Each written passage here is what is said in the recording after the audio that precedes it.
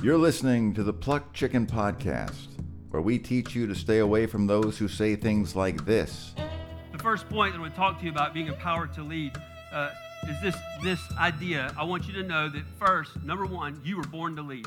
So you're like, I don't see myself as a corporate CEO. I don't see myself as necessarily an entrepreneur. Some, you do see yourself as that, and you feel like you're trapped in a dead-end role, in a dead-end job, and that you feel that there's more. I believe God's going to speak to you and give you visions. He's going to give you dreams about what's next, and then He's going to show you how to gain wisdom as you prepare to move into that.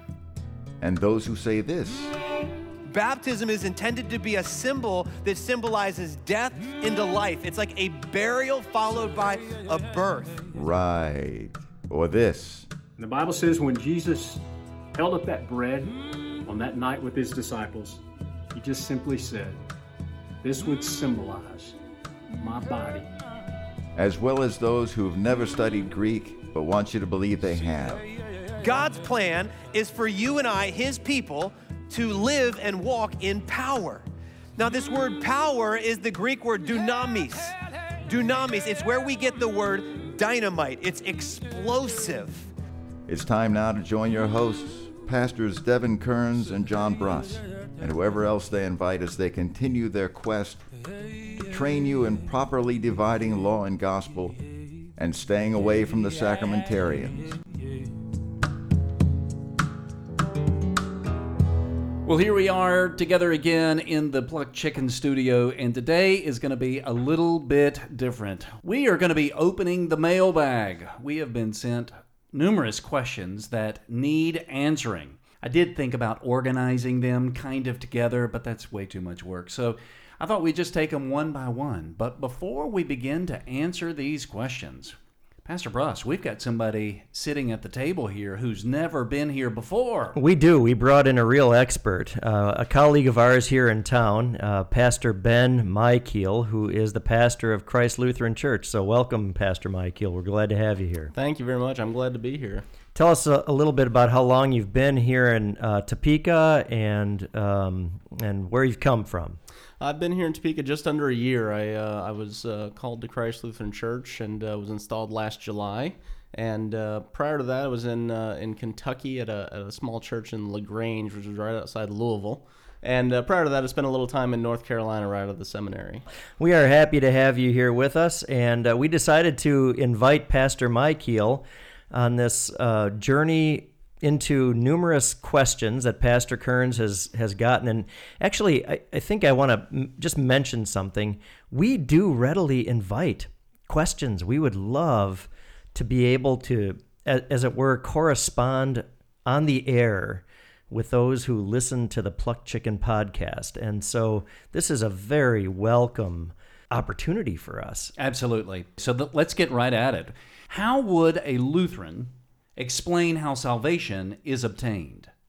Well, I think the helpful thing at this point would be to look at different sort of contrasting models. And without being kind of overly cheeky, and I don't want people to take this in a disrespectful way, the first contrast that can easily be drawn is between the teachings of the Evangelical Lutheran Church and Scripture on the one hand, and the Roman Catholic Church on the other.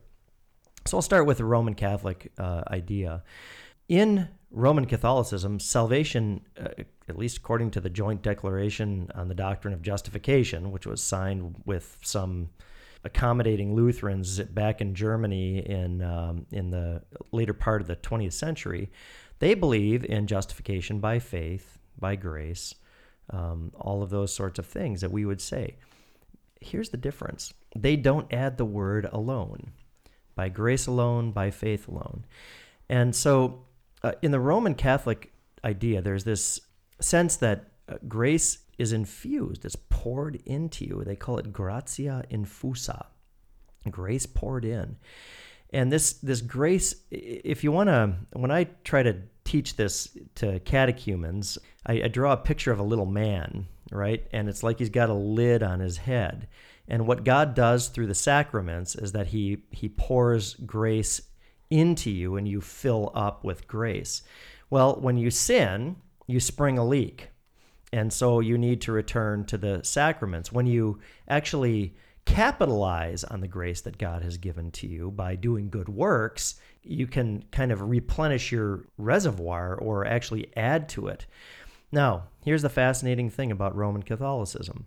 When a person is canonized, it is the Roman Catholic way of saying we are certain this person has achieved salvation. So, how many people have been canonized in the Roman Catholic Church? It's a fraction of the total Roman Catholics. Everybody else is going to purgatory, and they've got to really spend their time in purgatory to augment the amount of grace that they've got inside of themselves by plugging up the leaks of sin. Well, and on top of that, there is a litmus test to determine canonicity for said individual. Oh, correct. This is why it takes like years for someone to be canonized, because they have to meet all the requirements. Correct. And since they are in heaven, there's also the sense that they've got a superfluity of grace, and it extends out of themselves. And so you can pray to the saints because they've got the superfluity of grace. Now, I only brought that up, not to go down a rabbit hole, but to talk about how Lutheranism distinguishes itself. And I actually think this is going to become very helpful for us in a moment when we turn to like evangelicalism. Salvation in Lutheranism is by God's grace alone, through faith alone, which itself is a gift from God. Ephesians chapter 2, verses 8 and 9. For by grace have you been saved through faith, and this not of yourselves, it is a gift of God, lest any man should boast. I really suppose that what your hearer is wondering about is, how does this get to us? How does this grace get to us? Well, that's very simple. God invests his word and sacraments with the grace that works faith in the heart of the sinner. And so it's the exposure to word and sacrament that gives faith and therefore keeps one in the faith. But there is no holiness of life that is added to that salvation. We would say that holiness of life, or a lack of holiness of life, might be an indication that you're going off the rails. And again, the law would come in and curb that and preach against it and drive you to Christ. So it's really in Christ alone, through his grace and the faith that he gives, that we are saved. So not just holy life, but also good works are not attached to that either. That is absolutely correct. Holy, and I would take holy life and good works as, synonymous, Sure. Basically. Yep. Now, let's contrast that with evangelicaldom. I think that they would agree with our premises, that it's by grace alone, through faith alone. Sure. Right? They would absolutely say that. But then there's With this, an asterisk at the end. Well, and why the asterisk? Because it is dependent upon, as you said, holy life. Right. It's like the rest of your life is a proving ground for it. And so the radical nature of the scriptural teaching is these alone statements. Luther was knocked upside the head by the Roman Catholics for inserting these, what he called exclusive particles, in statements like in Romans chapter 3 and elsewhere, where it's faith alone, where he would say faith alone. Well, the text says faith apart from works. He was simply explicating what faith apart from works means. So when it comes right down to it, of how a Lutheran would explain how salvation is obtained, we would say through the solas. Yes, obtained. And can we back up just a little bit? And I don't want to get overly... This is not divorced from Jesus and his work either, is it? In any sense whatsoever. Jesus, in fact... So Jesus lays down the work for our salvation. He lives the holy life that we could not live. He pays infinitely the price owed for our sin through his holy, innocent, bitter sufferings and death on the cross. And then he takes all of that and he packs it up into his word and sacraments as the delivery mechanism to bring it to sinful human beings. And we can just go down the scriptures. Sacrament of the altar. This is my body, this is my blood for you, for the forgiveness of sins. Ha! There you go. Where there's forgiveness of sins, there is also life and salvation. How about baptism? He who believes and is baptized shall be saved. Baptism actually works the faith that it demands, which is a beautiful thing. And we learn this from Titus chapter 3, that baptism is a washing of regeneration and a renewal of the Holy Spirit. Huge. And then think about this. Jesus' promise to the 72, which is pertinent to every single pastor whom Christ has called. He who hears you hears me. To hear the voice of your pastor is to hear the very voice of Jesus. And what does he say to sinners? He says, I have died for all of your sins. I've put them away as far as the east is from the west. So what you're talking about here is the difference between how salvation was won versus how salvation is then distributed. Correct. And there's a difference, but they're always connected. If you separate the connection, faith as an attitude doesn't save. Being treated graciously as kind of on the receiving end of what human treatment or something like that doesn't save. It's always in Christ. So that brings us to really, I believe, a follow-up to that question. The questioner asks, what, if any, is the chronological framework? Now, let me give you kind of a context. And Lutherans don't think this way. I believe this is coming from a Reformed thinking. Reformed are real big on ordos. Like, what is the order of salvation? The ordo salutis. Yeah. Exactly. The order of salvation in which someone comes from, well, death to life. If you were to go online and look for ordo salutis, nobody's list is the same. Right.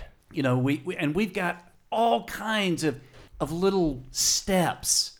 You know, some are more simplistic, others, my goodness, you would think you're becoming a Mason. I mean, there's like 32 steps, right?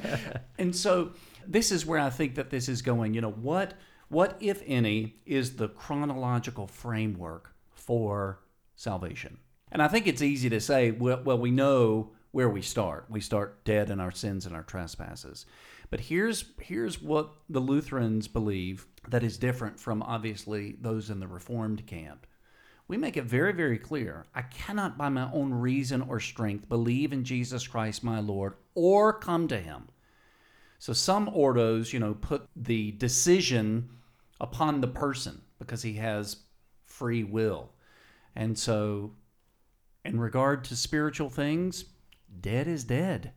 Yeah, you've got a free will to wear pajama bottoms to Walmart or not, but not when it comes to accepting Jesus. Yeah, so what would you say about that, Pastor Micheel, about an ordo salutis, an order of salvation?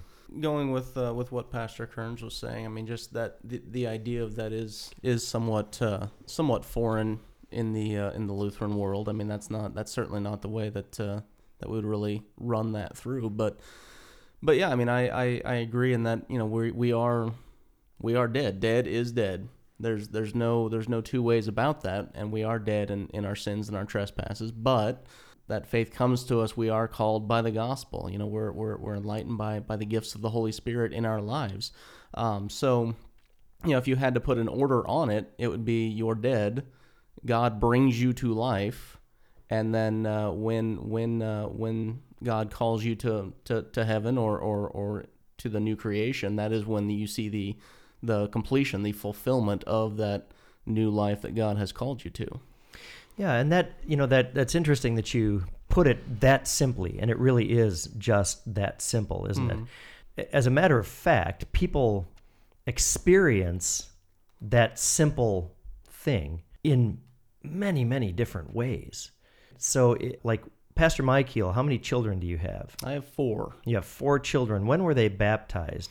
All within a month of being born. So all within a month of being born. So they're infants. They were baptized as infants. Could they recite the Apostles' Creed? Nope. No. Did they answer the questions about renouncing the devil and all his works and all of his ways? No, they pretty much all cried through that part. Right, exactly. Yeah. Right. And yet, so even here at this kind of almost, I don't even know what we'd call infant consciousness. I mean, there's consciousness clearly, but it's infantile consciousness. Even at this stage, God the Holy Spirit is at work on those kids. No. And so when they were baptized, the promise of the scriptures that God gives the Holy Spirit through baptism, was that any less true for your infant children than for an adult? Well, and that's the thing, is it's all God at work. So it's no less true because it's God working. It's not us doing any part of it. And this entirely according to his word. Right. Right? This is totally word dependent. Absolutely. Yeah. It is word driven. He's called me by the gospel, as Pastor Micheel just said. It's the word attached to the water. Totally true. And I didn't want to, I wasn't trying to say that. Yeah, I was not, but it is the word in the water that's doing the job. And the point that I was trying to make simply, and your point is totally on the mark, is that God promises in the scripture that he pours out the Holy Spirit in baptism. We may not see the evidence of that. All we see is water getting poured over the head. Right. Right? And the baby doesn't suddenly sit up and say, I believe in God the Father Almighty, maker of heaven and earth, and in Jesus Christ, his only Son, our Lord. But we don't rely on the veracity of our senses or our sensory experience. We rely on the validity of the Word of God who made heaven and earth by his word. Well, and on top of that, we don't see the demon leaving the child when we say, depart, you unclean spirit, and make room for the Holy Spirit. We don't see that. We don't see the angels rejoicing. The Bible says this is exactly what happens because we don't rely upon these visual images or these cues. We understand what the Scripture is saying, and that's where we leave it. Right. So many people miss out on all those amazing things that are happening in the baptism liturgy. I mean, the exorcism that is actually happening to that person who's being baptized, and it's just wonderful when you read through it and understand the things of God that are happening in that time and place. It's amazing. And the demons flee at the name of Jesus, and that's why the exorcism is efficacious. Well, sure. It's not because the pastor's making the sign of the cross or right. saying mumbo jumbo. But this is where the strong man is being bound at this point. Right. Okay, so that's the experience of a baby. And this is how I was brought to the faith. This is how Pastor Micheel was brought to the faith. You were raised as a Baptist, and so Right. your experience is a little bit different. Yeah. You had been taught the faith faithfully by your mom and dad and pastor and so on, and got baptized at age 7. Okay, 7 it was.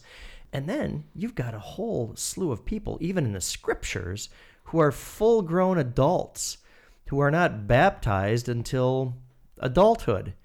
Well, what's happened there? Well, first they've heard the word, and the word has actually brought them to faith. But they don't deny their baptism. They don't run away from it. They get baptized because the preaching of the gospel is that God gives the Holy Spirit in baptism. So why would I want to be baptized? Well, because God tells me he gives the Holy Spirit in baptism. Why do I want to receive the sacrament of the altar? My sins have already been forgiven by the death of Jesus, because Jesus said, for you, for the forgiveness of sins. That is just so wild. I mean, most ordos, they don't include in their progression, yeah, they all start dead in your sins and your trespasses, but none of them talk about baptism. None of them talk about what you just said regarding the sacrament of the altar. None of them. That's interesting. Even though the means of grace bring you what? The forgiveness of sins, life, and salvation. They're delivered to you through these means. And let's go back to the original question that you read on this whole business of the ordo and what you just said, which is so critically important. The thing that separates God from us, or us from God, is very simple. It's not our death. It's not being in a different ontological order. He's God, exists all the time. We're human beings. We come into and go out of existence. None of that. We're creatures. He's creator.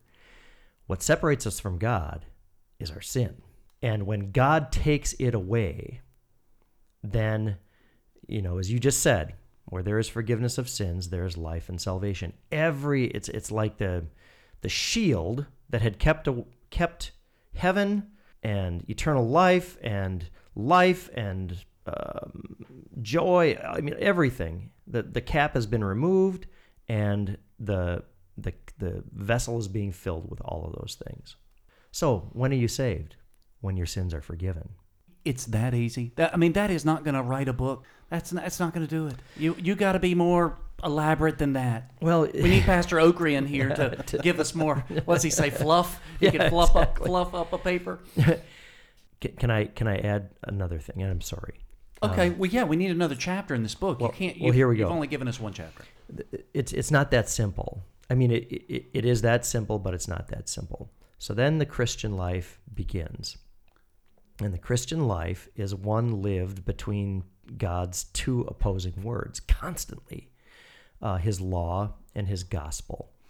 And to live in that baptismal life, in the life of one whose sins are forgiven, who has life and salvation, is to recognize that one is still a sinner, even though he's already a saint. And so you're constantly going. I often talk about it like a wash machine. You're just going around and around and around and around. Sometimes the water jet is spraying on you, and other times you're getting dry on the edge. And when you're getting dry on the edge, let's call that the law. When you're getting the water jet on you, that's the gospel. And so the rhythm of the Christian life is constantly moving in and out of these two words of God, trusting that the one word of God, his gospel, is God's last word. It is just a completely different way of thinking that I find to be absolutely freeing. You know, you look at some of these ordos and you're like, well, where am I? What? I'm not kidding. You know, vivification, regeneration. I mean, a lot of these words are synonymous with each other. They're all the same thing. But if you find some verse where Paul talks about vivification over here, and he talks about regeneration over here, and he talks about something else over here, you string them all together, and now guess what? You've got Catholicism all over again. You've got this ladder that you got to climb. There we go. Now that's why I brought up the Catholicism. Right, and that's the thing is when you go through all those ordos, through all those things that the hoops that you have to jump through, where are your eyes focused? They're not focused on Jesus anymore. They're not focused on the cross. They're not focused on the empty tomb. They're focused on what do I have to do to keep or make God happy with me, instead of what has Jesus already accomplished. So it's a very simple ordo, is what you're saying. In a way, it's simple if you were to diagram it out, but yet it is through living this life in the valley of tears. I mean, that's what makes it complicated, because we have the world, the flesh, and the devil to contend with. Right. And what God uses even those to drive us back to himself. And so it's always running, as Pastor Micheel just said, it's always running to Jesus, not back the other way out the door for more good works. And what a blessing that is. Amen. All right. So here's another question. And it's kind of in the same vein, but yet in a way it's not. It deals with the doctrine of election. How do Lutherans differ from Calvinism? So Calvinists teach what they call a double predestination. But the more important thing to point out with Calvinism is where theology begins. Calvinist theology begins with the transcendent, sovereign Lord of heaven and earth. Now, Lutheranism doesn't deny a transcendent, sovereign Lord of heaven and earth. But Lutheranism always finds God where God has indicated he wants to be found. Where does he want to be found? He wants to be found in Mary's arms, both at his birth and in his being taken down from the Holy Cross. He wants to be found in the tomb. He wants to be found on the cross. He wants to be found on the shores of the Sea of Galilee. All these things. He wants to be found in his word and sacrament.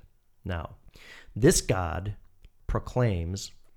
Lutheranism sometimes talks about this God and that God, referring to the one and the same God. It's because people focalize that God in different ways. So when I say this God in Jesus, I'm not saying that it's a different God from the triune God. I'm just saying the God focalized in this way comes to us with nothing but grace and mercy and the forgiveness of sins. This is how God wants to be known. So Lutheranism begins there, not with the sovereignty of God.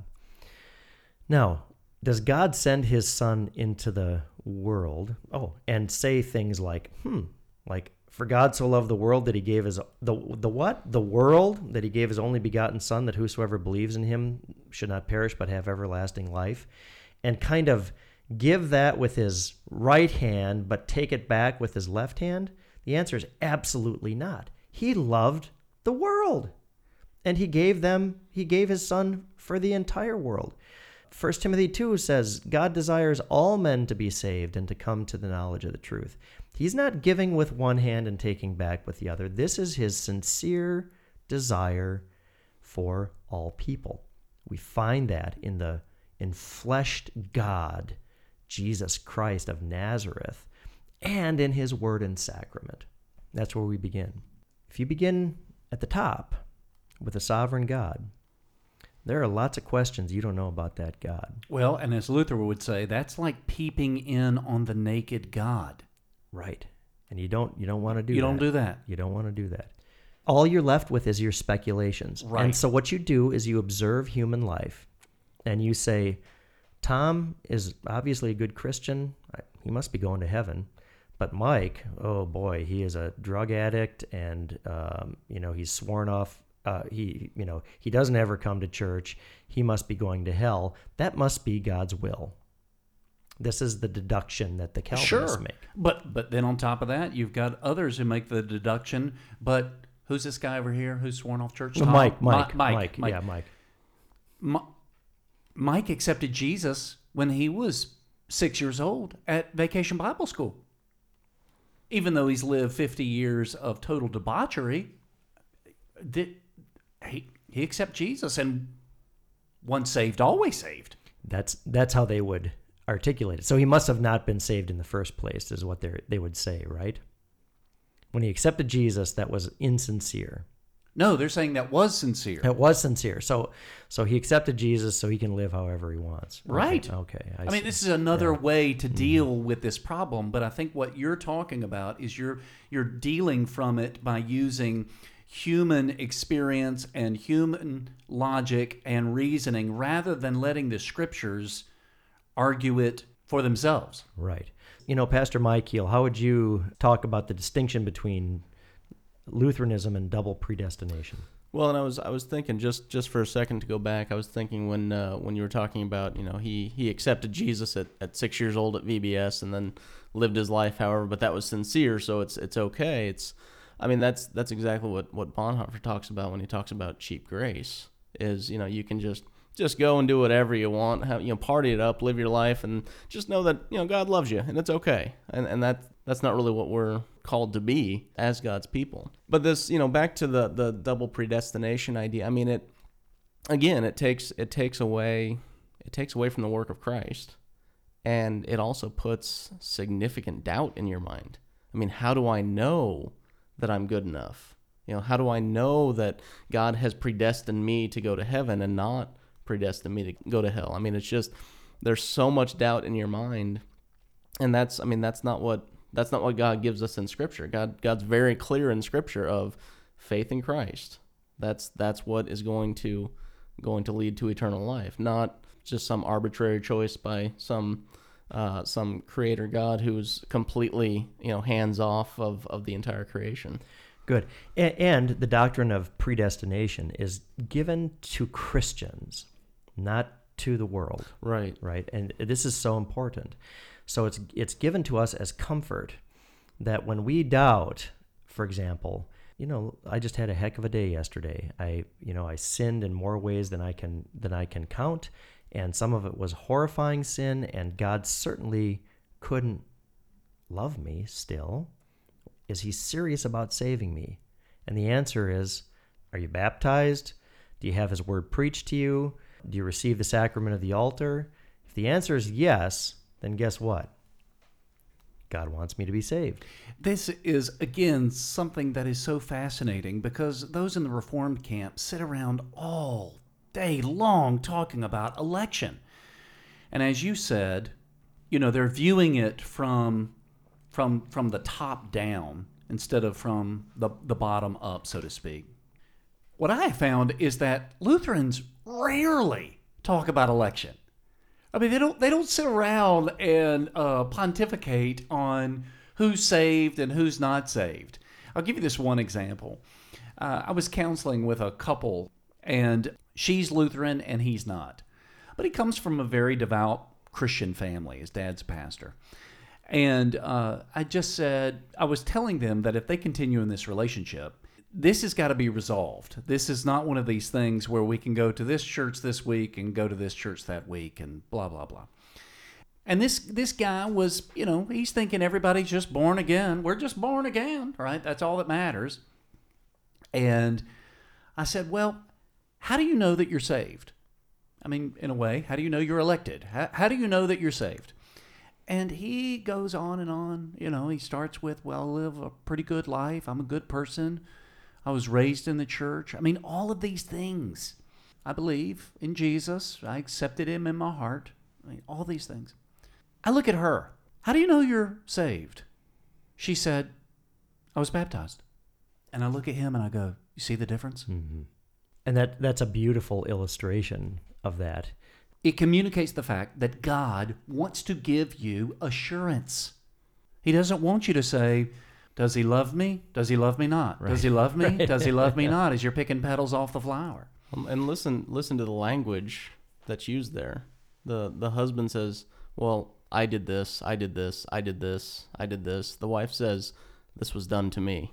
Right. Yep. So it's comfort to the Christian. It's comfort to the troubled conscience. And can I just add one last thing? God does condemn. There's no question about it. On the last day, the goats are going to be told, "Depart from me, you accursed." So there's no there. We don't want to. But it's not that salvation was not won for them. Correct. It was won for them. It's not that it wasn't brought to them. They simply rejected it. So when we talk about predestination, who is responsible for salvation? God and God alone. Who is responsible for condemnation? Man and man alone.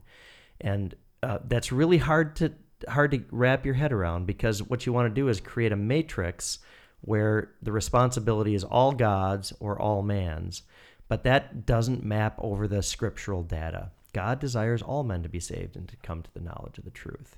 And why are the sheep accursed? It's because they rejected the work of Jesus and focused on their own works. Of course. Well, this is exactly what the scriptures say. Lord, Lord, did we not do this? Did we not do this in your name? Depart from me, I never knew you. Right. All right, ready for another one? Faith is a gift from God given by the hearer of God's word. How then does a person confess to believe with the faith given without an act of will? So Lutherans do talk about conversion. It's not like we're rocks that move only when you swing the sledgehammer one way and then move in the other direction when you swing the sledgehammer the other way. The will is actually converted. And so what God does in conversion is Luther uses this wonderful analogy in the bondage of the will. He throws the rider off the horse, which is Satan, and he's steering the horse where it doesn't want, I shouldn't even say where it doesn't want to go. It's just at Satan's behest. And so he throws that rider off and mounts the steed himself and steers it in the direction it ought to go.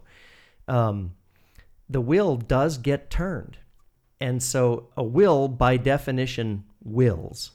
So when one makes the confession, I believe in Jesus Christ, which cannot be confessed without the Holy Spirit. Without the Holy Spirit or without faith, the will has been converted. And I willingly said, to hell with that. After my conversion, I willingly say yea and amen. But it's God's work. Just like Lazarus coming out of the tomb. He Good, was, he was told to come out. His will automatically comes out. I don't want to be wrapped up in these garments anymore, this loincloth, and I don't want to be in this dank tomb. I'm coming out. Right. Good. That's a wonderful analogy. Yeah, but somebody might say, well, that wasn't salvation, though. That had nothing to do with salvation. Following up with that, then, how does one then reject the faith after hearing the preaching of the word without it also being an act of will? And I think you've just answered that. It is an act of will. Right. Because their will is set against God. Correct.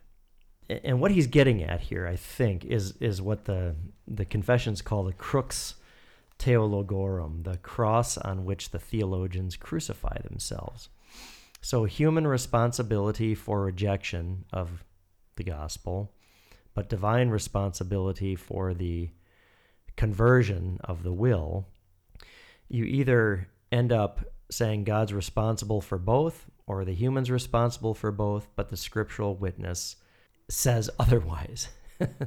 And that one is, even with lifelong Lutherans, that's one that people just have a difficult time wrapping their mind around. Is, God is 100% responsible for my salvation, but if I'm not saved, it's 100% my fault.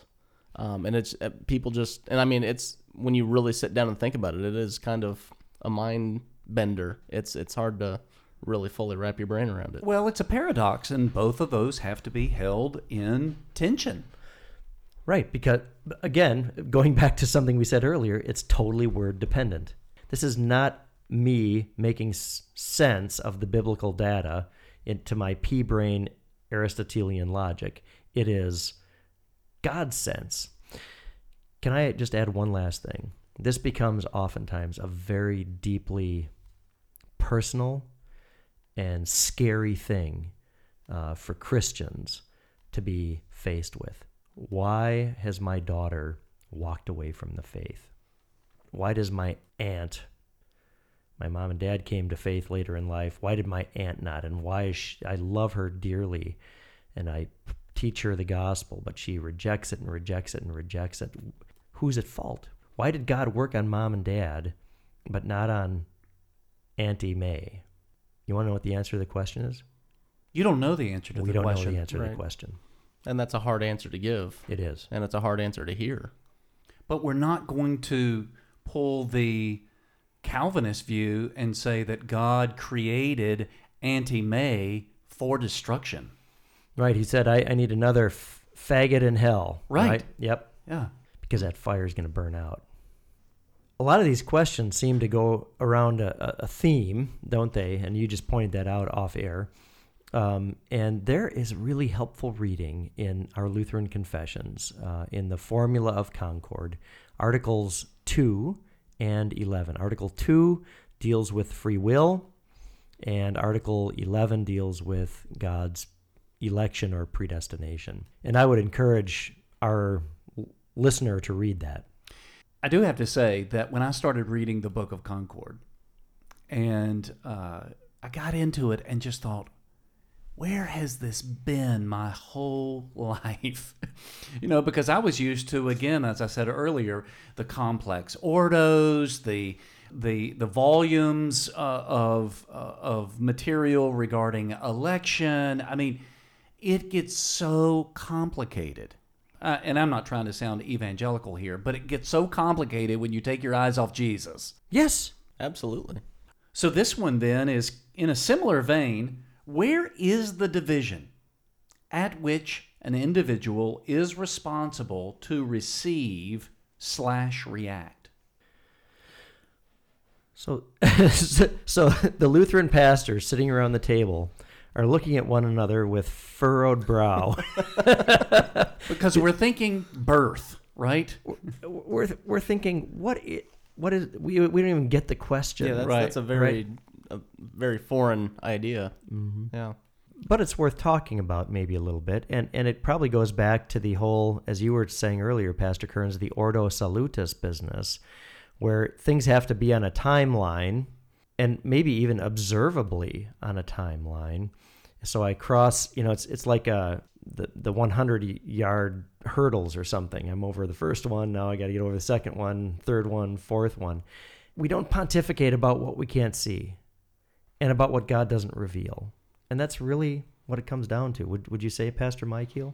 Right. It's it's one of those, a very, very simple way to say it that I recall distinctly hearing a few times at the seminary was, God is God and you're not.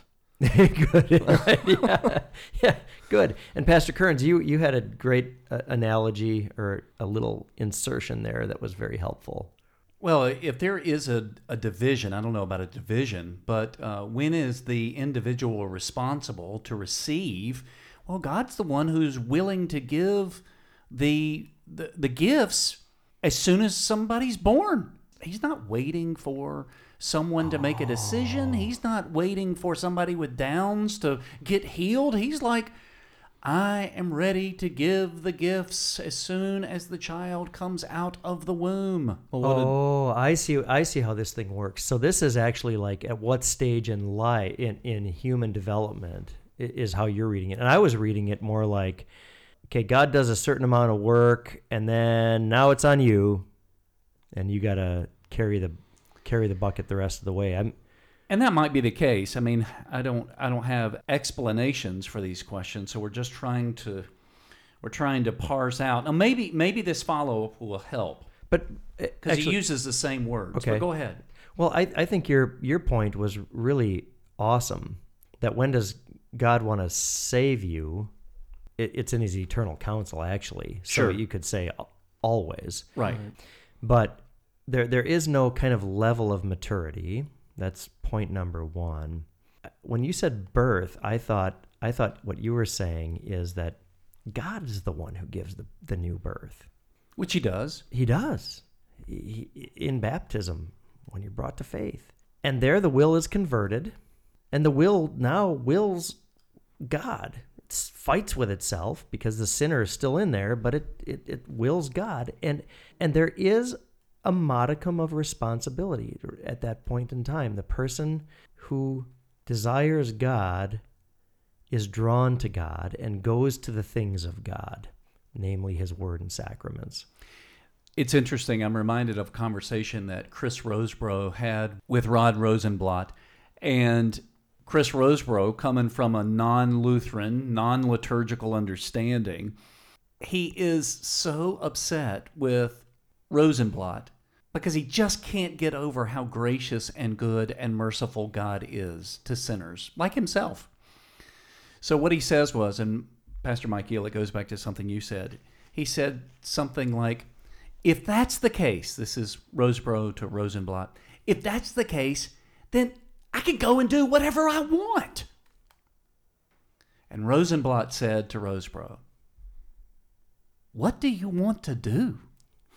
Yeah, that's interesting. Right? If your will has been converted, Right. There is what you just said, a desire for godly things. Not that we still don't wrestle against the world, the flesh, and the devil, but there is a desire in us to pray and read our Bible and come to church and receive the sacrament and hear the absolution. It's there because God is the one who has brought it to life. Yeah, that's good. I love that. That response is excellent. What would you want to do? Yeah. Well, and he was stupefied. Mm-hmm. He's like, I don't want to go get completely wasted. I've done that many of time, and I don't want to do that anymore. That's still not a life honoring to God. I mean, you automatically think of all the negative things, and then you think through those, and you're like, well, I don't want to do those things. And you're like, yeah, because you're saved. Right. And to pick up Pastor Micheel's talk about cheap grace a little bit earlier, that position of being saved is a position of always being drawn to Jesus. So it's not I got baptized when I was a little munchkin and now I don't have to go to church. What living faith would ever say such a thing? Right. The next question here I'm noticing, it may be a follow-up on that one because the words are used again. Is receiving or rejecting belief construed as attribution to human will and cooperation, and therefore undermining the absolute supremacy of God's grace. Then how does that work? So the answer is no. Then how does that work? Well, this goes back to our earlier discussion that the human being is solely responsible for his condemnation, and God is solely responsible for his salvation. Right, and that's the way God kind of set it up, I guess. So, I mean, it's not going to take away from the things of God because that's the way God desires for it to be. And there is a conversion of the will, and that's what he's got to bear in mind. There is a conversion of the will, but the will doesn't convert itself. It's impossible for the will to convert itself. So now God has to throw the rider off. Right, and the will now has a new want to. Right. And I believe the old-timers called that unction. Which old timers? King James peeps. Oh, I see. Oh, okay. I did not know. I was trying to figure out who you were talking about. All right, so in the same vein here, how can an individual who was baptized as an infant and therefore died with Christ and raised to new life, then as an adult reject or kill their own faith and therefore be removed from the book of life? It's the same answer again. And there are examples. You know, this is posed as if it's a mystery or like the zinger. Here's my zinger. If it really worked this way, then nobody would walk away from their faith.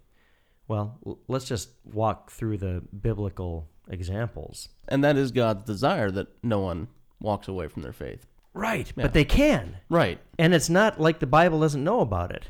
So let's just start with... How about Cain? How about Adam and Eve? Right. I mean, they lived in perfection and yet walked away from salvation. Talk about Alexander and Hymenaeus in the pastoral epistles. Saul had everything. He was circumcised. The Spirit of God was given to Saul, and he said, meh. Demas. He was the lover of the world. Yeah. What? Who else? I mean, Judas. Well, sure. Right? Yeah, that's kind of a big one there. Well, John speaks in 1 John about those who were of us and have what? Left us. Yeah, Right. they've gone out into the world, haven't they? Yeah, and so when he uses that terminology, it doesn't mean just like they were in our club. Right. They were us. Okay, let's just go on here. King David, and no one wants to deal with this one, but King David, and I think the confessions are right. When he committed adultery, then lied, then covered it up with the murder of Uriah, And then sat on that. Okay, what did David do? He said, God certainly doesn't matter, and I matter most. He's told me not to commit adultery, but I'm going to commit adultery, even though I could go into my harem and screw one of 600 women. Well, he had 5 wives. Right. Yeah, you're thinking Solomon. Okay, let's back up. Even though I could go to one of my 5 wives. But I would say this. When you have women that live together, they all get on the same cycle, so they might have all been on. I mean, and you're right. Okay, I mean, I'm not justifying it. So he was, and I mean, you've got to figure Bathsheba was probably quite the eye catcher. Well, you also got to figure that she knows she was, it takes 2 to tango here. She knew what she was doing too. Okay, start over. I'm serious.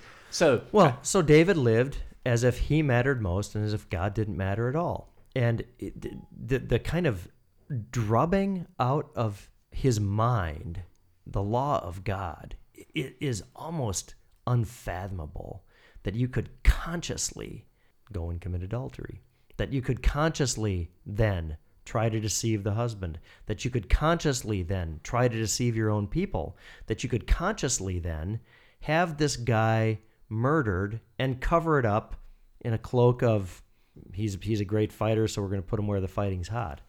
I mean, this is unbelievable. David has left the faith. The question then is, would he therefore be removed from the book of life? He was removed from the book of life, and God sent his prophet to say, you have removed yourself from the book of life. And praise God that through that proclamation of the law, David was brought to repentance and to a real living hope, again, in the God who saves. Psalm 51. He doesn't say, I'm going to purge myself with hyssop. He commands God to. Right, it's that outward language again, not the inward language. Right, Yes. right. Very similar here. When does regeneration/conversion happen for the adult who was not baptized as an infant, but has heard the word proclaimed, repented, and has contrition? Is it at baptism or before? It's Yeah, before. if they've heard the word and repented and have a contrite heart, it's already happened, because that doesn't happen without the Holy Spirit. Right, but that's the law part of the conversion, right? Right. Right. Right. Yes. The gospel part of the conversion would be you're crushed in your sin, and then God sends the message, wow, I sent my son into the world for you. Right. Yeah. That wonderful absolution. But what's he getting at? I think what he's getting at is, then why is baptism necessary? Exactly. That is what's running through my mind here. So, and we're guessing here. We don't, correct. We don't know. No Lutheran would ever say, and the scriptural examples don't even suggest this, that there's not real faith until baptism. The only reason that the Ethiopian eunuch asks for baptism is because of what? He's got faith in the God who saves through baptism. And they just happen upon some water. Right, right. As if God hadn't planned that out. Right, yeah, exactly. But aren't you suggesting that one receives the Holy Spirit apart from baptism, when Peter clearly says in his sermon that the Holy Spirit is given to you at your baptism? I'm assuming you're adopting the voice of an interlocutor who's objecting to the argument here for the sake of it. Basically, you as an interlocutor, a fake interlocutor, have played the silly game of the Calvinists, which is to say, since you say God gives the Holy Spirit in baptism and saves by that means, then you can't say that God also gives the Holy Spirit through his word and saves by that means. And that's stupid. That'd be like saying, I get my oil changed at Quick Lube, but I'm going to take it to Padrone's today to get an oil change. Well, you can't do that because you get your oil change at Quick Lube. Well, no. I can get an oil change at Padrone's. That's putting a limit on God, saying God can't do something. Which he actually does do. Right. Right. Because God's words are spirit and life. All right, here's a question. Can I believe that Christ's true body and blood are present in the Holy Supper and not be Lutheran? And therefore, when receiving communion at a Reformed church, still partake of the gifts? Now, I do have to say, in my evangelical church, which, non-denominational means Baptist, but in that church, we had some folks who were raised Lutheran, and they had left many, many moons ago. I didn't really understand all of this until later, but I remember us talking about the sacrament of the altar, and me saying, how are you, who are catechized correctly, able to sit here and listen to me say, this represents Christ's body, this represents Christ's blood? How are you able to partake of this? And her answer was, I always knew what was true. That even though I was saying one thing, she believed another. I think there are a lot of Lutherans who think that way. When they go to an evangelical church. Sure, that they can just go ahead and receive the sacrament because, even though these putzes don't know what is going on, I do. Can I correct his language?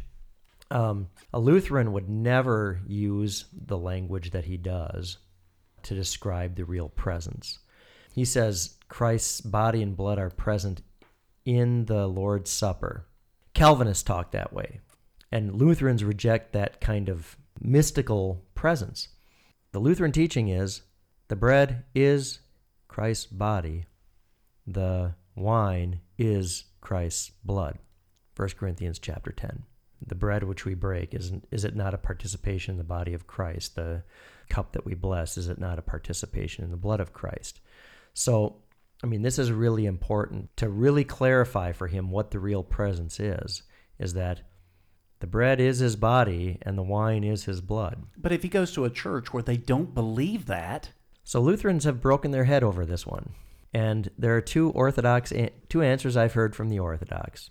One is that it might be his real body and blood if the words of institution were used, being used totally wrongly and for one's judgment, or that the intention of the confession of that altar is never for it to be the body and blood of Christ, therefore it is not the body and blood of Christ. I don't know where I come down on that one. I find this one very puzzling. Minimally, what I would say is that he is sinning in receiving the sacrament of the altar. Even if it really is the body and blood of Christ, he is sinning in receiving the sacrament of the altar at a heterodox altar. And there's something to be said along the lines of what we believe and why we believe it. I mean, if you're communing with the other people in that church, I mean, that's kind of a powerful statement of saying we are one in faith. We agree with each other, across the board. I mean, that's why in the LCMS we are very careful about who comes to our altar and who does receive body and blood, because it's a bold statement of faith while you're up there. Absolutely. And to Pastor Micheel's point, what is that? Many grapes, one bottle of wine, many grains, one loaf of bread, right? There really is a united confession. It's not some believe and some don't believe. All that matters is what you believe. Functionally, we operate that way. The only safeguard we have is the public confession of the person. So, why would we not commune somebody's Methodist aunt who's here for their confirmation and won't be the next week? Well, because her actual actions confess that she believes what the Methodists believe and not what the Lutherans believe. Because if she did confess what the Lutherans believe, when she went back home, she would join St. Athanasius Lutheran Church and not First United Methodist. So that's one thing. This is a second commandment issue at a minimum. You shall not take the name of the Lord your God in vain. To teach falsehood in God's name and to tolerate falsehood proclaimed in God's name is to break the second commandment. So as he is receiving all of this false teaching, participating in kind of every way possible in the communion of a confession that differs from what he recognizes to be the truth of Scripture, he is sinning against the second commandment. So he's taking even that communion in sin against conscience, and he should flee it. And become Lutheran. Yes. Right. All right, so let's throw this one at you. Does forgiveness of sins get withheld from those who don't believe communion to be truly Christ's flesh and blood? Are we assuming that's like in the forgiveness that is received in communion, or okay? Well, let's assume that. That's a good guess. Absolutely, yes. Yeah. It's taken for judgment. This is right. what St. Paul says in 1 Corinthians 11. I was going to say, it goes right back to that 1 Corinthians text again. I mean, Paul is quite clear about that. But what's not withheld is the body and blood of Christ. It is the body and blood of Christ by virtue of Christ's word. Just like the absolution is Christ's word as well. So there is forgiveness of sins, say like in the divine service, in the liturgy. Right. Let's talk about Pharaoh as an example.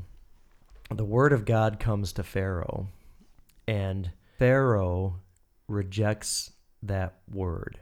If Pharaoh had trusted that word and followed that word, right, he would have had all of the benefits of that word. But instead, it becomes to him a greater curse than before he even had it. And this is what happens in the sacrament of the altar. To approach it in sin, denying that it is what it is to actually incur judgment over the sin of denying what God says. Who knows where that goes? I don't want to find out. Nor do I. Here's another. Does allowing the word of God take captive human reason mean one has to embrace contradictions? An example here is, I both exist and I don't exist in the same time and the same sense. That's an explicit example. Implicitly, I don't exist, yet I am speaking as speaking implies existence. So again, does allowing the Word of God take captive human reason mean one has to embrace contradictions? From just that far, the answer is yes. In the Scriptures, God has two contradictory words, the law and the gospel. You are under judgment. You are going to hell because you're just a dirty, rotten sinner. You deserve nothing but it. God, in his grace and mercy, loves you and sent his only begotten Son into the flesh, called you by the gospel, and has made you a Christian. You are saved.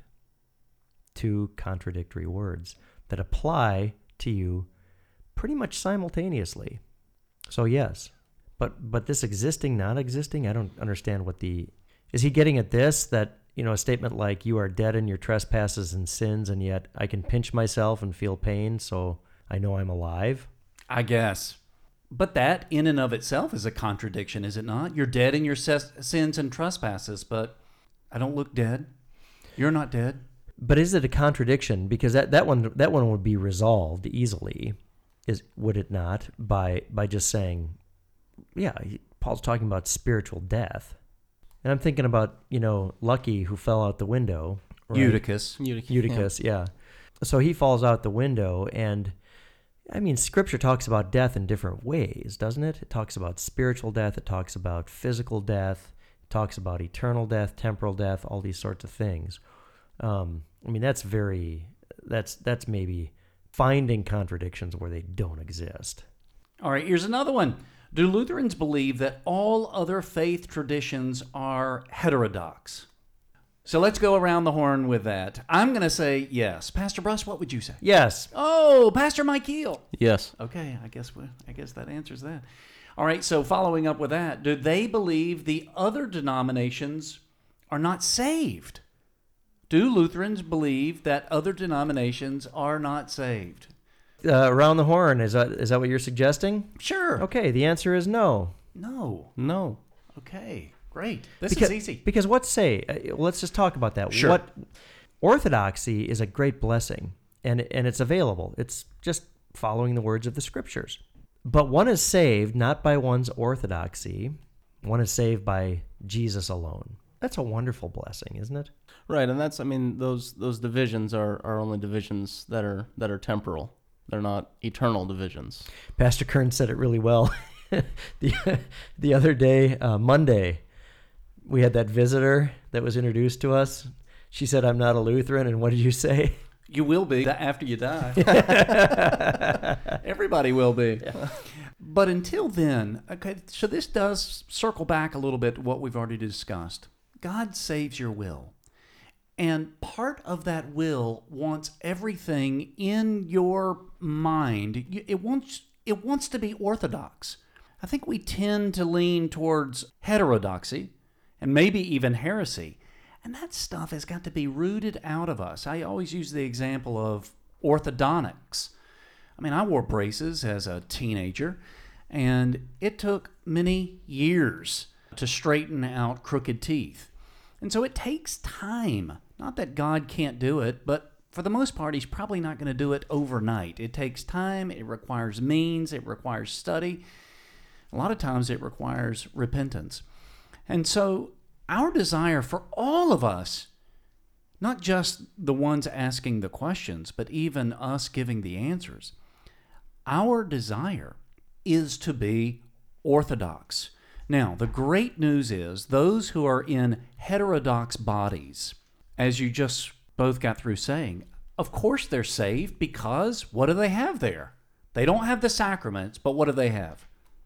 Jesus. Well, I was going to say the Word of God. Okay, good. Yeah, and therefore they have Jesus. Right. Yep. And that is what saves. Some of the New Testament exhortations are really wonderful.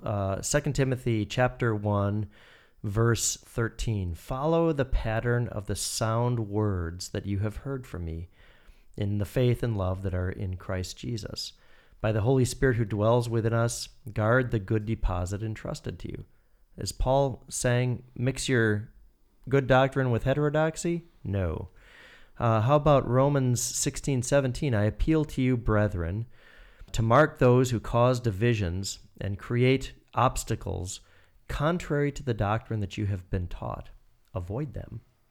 So we are called as Christians to the purity of God's word. Heterodoxy and false doctrine, it's always trying to get in. It's seeping into our pores, even on something like a K-Love or some sort of Christian music. Like, it can just seep in, and we don't even realize that it's gotten in. It's like always wondering, how in the world do all these bugs get in my screened-in porch? And so what you do is you want to eliminate those things. Get them out of there. This is the wonderful news, really, that God, even in the midst of heterodoxy, he still saves. And I'm going to go so far as to say this is a unique claim of the Evangelical Lutheran Church. If you follow Methodism, like true Methodism, the only way you can be saved is by following Wesley's method. It's not by Jesus, it's by following Wesley's method. If you are a Roman Catholic, we've already talked about this. Even Roman Catholics aren't saved according to their own teaching. And there is no, nulla salus extra ecclesiam. There's no salvation outside of the church, meaning the Roman Catholic Church. So Lutherans and Reformed and non-denoms are all condemned, and that ignores the central teaching of Scripture, which is that Jesus alone saves. So I thought this was a really interesting question. It's following up with the exact same thing. At what point can agreement between believers be reached? In all points of doctrine. And then it says, as a follow-up to that, or is the only acceptable answer that all should be Lutheran? Well, that would be ideal. Around the horn? Okay, go ahead, Mike. You'll start us off. Yes. Yes. Yes. Absolutely. And just as we said, everybody's going to be Lutheran at some point. Exactly. Right. You might as well get the gifts while you're living. Right. But it does go back to the Lutheran Church is the church that has been cleansed by the gospel. Why would you participate in any other church? Because it's clearly not cleansed by the gospel. I want to talk about that. That was my comment that I forgot. That you had talked about the devil, the world, and your own sinful flesh being open, or sort of being sources of and making you open to false teaching. And one of the things that I have experienced numerous times in my ministry, is people recognizing the truth of the Lutheran teaching, but saying, I'm really comfortable at this church or that church. This is where all my friends are. That is the flesh. That is a fleshly thing, and no one wants you to lose your friends. I mean, that's not what anyone's saying, but that is a fleshly desire ruling over what God has called you to do, which is seek fellowship with an Orthodox communion. Yeah, it's sad that one was not raised in an Orthodox communion, but now when you're 30, 40, 50, whatever, and you realize you haven't been raised in that, then get to one as quickly as you can. Well, and you can still have those friends. I mean, it's really still okay. It's just go to the Orthodox Church. But what if it's your wife? Well, you can still have that wife. You can, but that does admittedly complicate it. Sure, in for sure. significant And that's ways, really the issue, is that it does complicate things. St. Augustine is a good example of that. His mother, Monica, was married to an unbeliever, but that didn't stop her from going to the Catholic Church and raising Augustine in the church.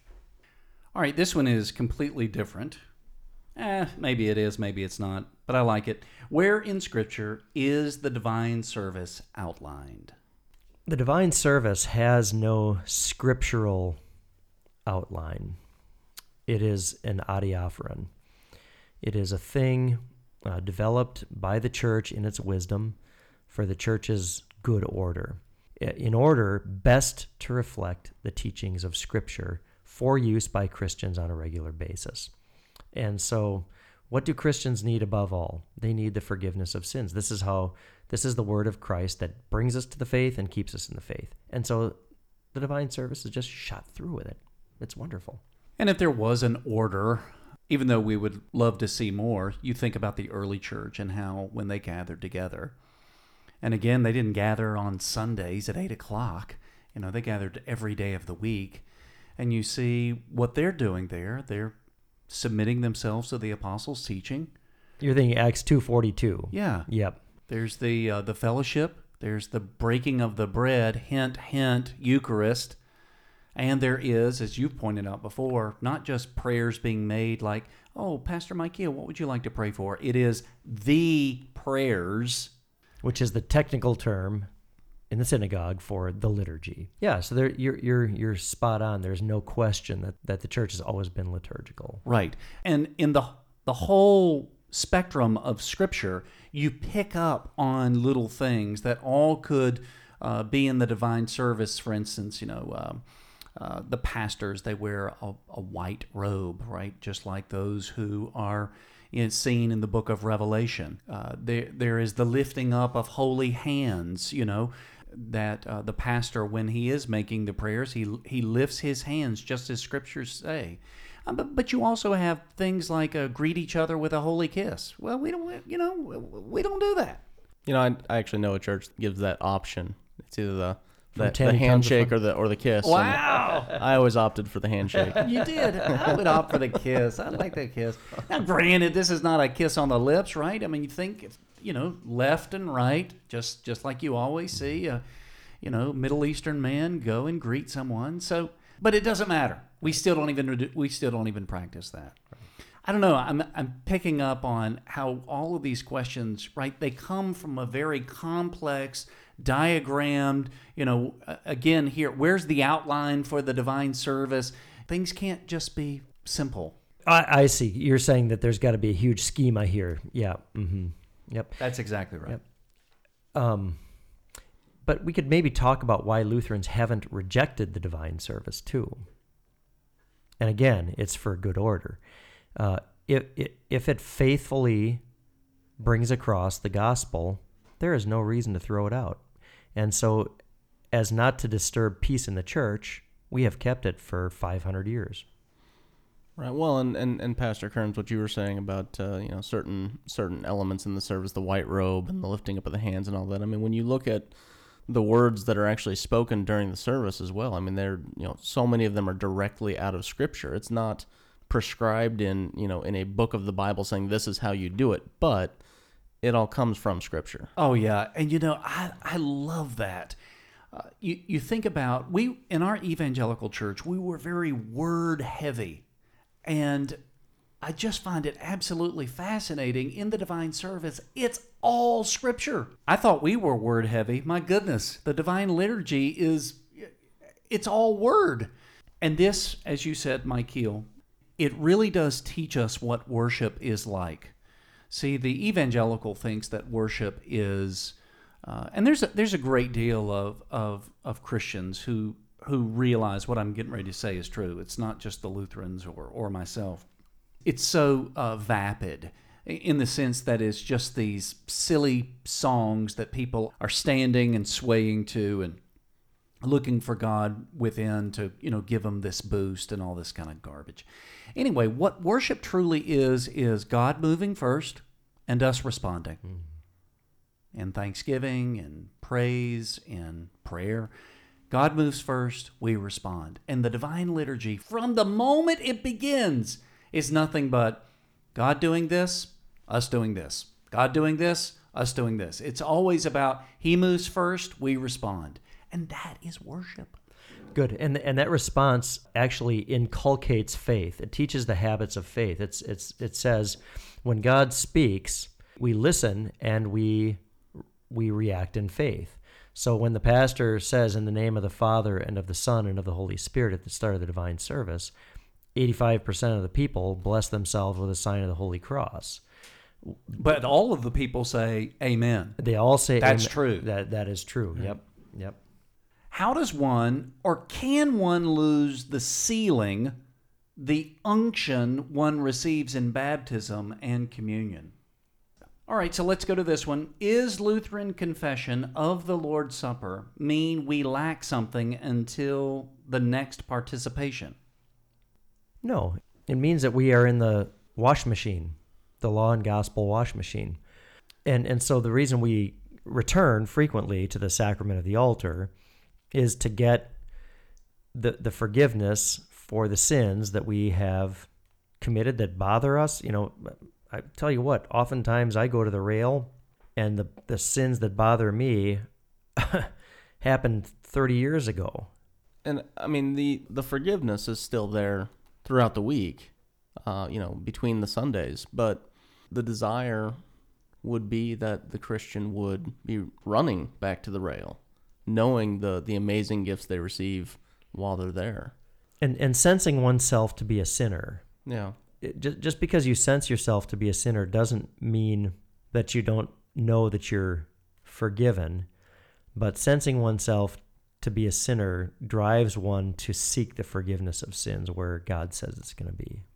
I recall someone asking you one time, Pastor Bruss, she said something to the extent of, after I receive absolution, how long does it last? And your answer to her was, do you recall by any chance? No, I don't. You said, until the next time you receive it. Yeah. I mean, in that she receives absolution and she turns around and she gets in her car and she's uses thinking the what she's F-bomb saying what she says or thinking what she thinks. Yes. I mean, I would stand by that answer, I think, still, but I also wouldn't recommend that somebody say, oh, great, I'll be back to church in 30 years. Sure. Because something happens in that 30 years. A dependence upon the word of absolution is broken, where you say, I don't need it, and then faith is dead. That's another reason why to come to the sacrament of the altar frequently. What keeps one in the faith is not the holy life. What keeps one in the faith is the message of the gospel, and it's delivered through the sacrament of the altar, and that's why you go. Right. So we've got just a couple more here. How do we recognize the wrongs that we have done without the Holy Spirit? We don't. I don't think you can. And this, we would say, is the Holy Spirit using the law. Correct. Right, yeah. I mean, he's not going to give us the gospel here when we're in the wrong. It's the law. Right. And the question here, I wonder if he's after is, if you only get the Holy Spirit once you've come to faith, then what's convicting you of your sin prior to that? And no one says that you're only getting the Holy Spirit once you come to faith. We are saying that the Holy Spirit is poured out in a saving way when you're brought to faith, but is at work otherwise in your life, and even through God's word, sometimes even through the police department. This is an operation of God's law. It is so clear with the Israelites wandering to the promised land. I mean, this is us. We're wandering through the promised land. And God provides us this miraculous food to nourish us. He gives us everything that we need to support this body and life. For the Israelites, their shoes didn't even wear out. He gives us this water from the rock that the New Testament calls Christ. It's our baptism. This food falling from heaven, this is on the altar given for you for the forgiveness of all of your sins as we make our way as pilgrims through places where people don't want us to pass, making our way to the promised land. To follow your analogy, the Reformed are grumbling Israelites because they don't like the manna from heaven. Correct. Okay. And the they, water tastes bitter. Right. Because... Right. And why did we ever leave Egypt? Yep. And grumbling against not just Moses, but God himself. Not a lot to argue with there, Pastor Kerns. All right. I've got another one here. Why does the pastor need to do the absolution? I mean, I think that we've said that a few times about the order in the service. I mean, God desires order in His church. There are men who have been called into that position as pastors who are, I mean, that falls under their part of their responsibilities as the under shepherd in that flock. So, you know, it's the pastor's job to do that. So he should do it and do it faithfully. Good. I like that. And if his question is driving at this, can a layman forgive sins? The answer is Yes. Yes. absolutely. I do believe that's what he's getting at, because he asks, and if someone has not heard a Lutheran pastor absolve them, are we saying a person's sins are not forgiven? No. No. Absolutely not. I mean, this is what we pray in the Lord's Prayer. Forgive us our trespasses. But it does go back to assurance again. Mm-hmm. I can pray, Lord, forgive me of my sins. And if I believe that, then so be it. But man, oh man, when I say I am a poor, miserable sinner, and somebody else says, in the stead and by the command of my Lord and Savior Jesus Christ, I forgive you. Meaning that if Jesus Christ were standing here right now, which he is, this is what he would say. I forgive you of all of your sins. Man, I heard it. This was not something I felt in my heart. This is not something I had to think about. I heard it. Faith comes by hearing. I've got assurance. I know for a fact. And this is the thing about the divine service. I could walk out of the divine service at that point right there. My sins are forgiven. Why do I need to stay any longer? We've been here 2 minutes. My sins are already forgiven. Honey, I'll see you in the car. But the great thing is, God wants to give you more gifts. So stay. That's fantastic. And there is a certitude thing here. God, so that we might not doubt, he establishes an office that is set up to forgive and retain sins. The retention part is very important because the forgiveness is nothing without the retention. If I just walk around printing money like the U.S. government, it becomes Worthless. worthless. Exactly. But if the person sitting in front of me knows that sins can and need to be both forgiven and retained, and hears these sins are forgiven, that's a big deal, I think. And this is visually displayed in the clothing that we wear, not just on Sunday, but daily. I mean, we wear black shirts saying what? I am a sinner. But we wear these white bands around our what? Our heart, to prove that we really, really love God? Are they on our knees to show that we're great men of prayer? No, they're on our throat, which is where we proclaim what? The absolution. Which is Christ's. Yep. The whiteness of Christ. Yep. Well, that is all the questions that I have, gentlemen. Wow. Were you looking for more? That's it? That's it. Well, this was great, and I really hope that other people bring other questions. And maybe this has prompted this listener to think of other things, and we welcome those things, and really don't regard anything as we're confident in God's word. And you've heard us today give really scriptural answers, and then stop talking where Scripture doesn't talk. We're fine with that.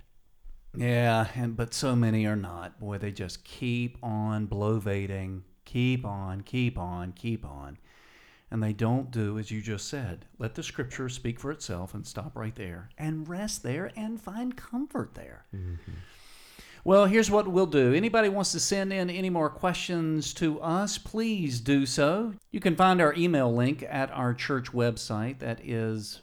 You can find us on our website at stjohnlcmstopeka.org. That's stjohnlcmstopeka.org. Or just Google us. St. John's Lutheran Church in Topeka. There you go. And what we'll do is I'll just collect them. How's that, guys? We'll just collect the questions, and that way if we have some good ones, and we'll do a whole podcast designated just for this. That's awesome. And could we just add one thing? We want Lutherans to send in their questions too. Even better. Yeah. You know, that brings up a question that I got yesterday, and Pastor Bruss, you saw this, or maybe it was 2 days ago. Here was a Lutheran source that was talking about water and spirit, where Jesus talks to Nicodemus. And get this, Micheel, this Lutheran source, this Lutheran pastor says water, as Jesus is speaking to Nicodemus, refers to amniotic fluid. Oh.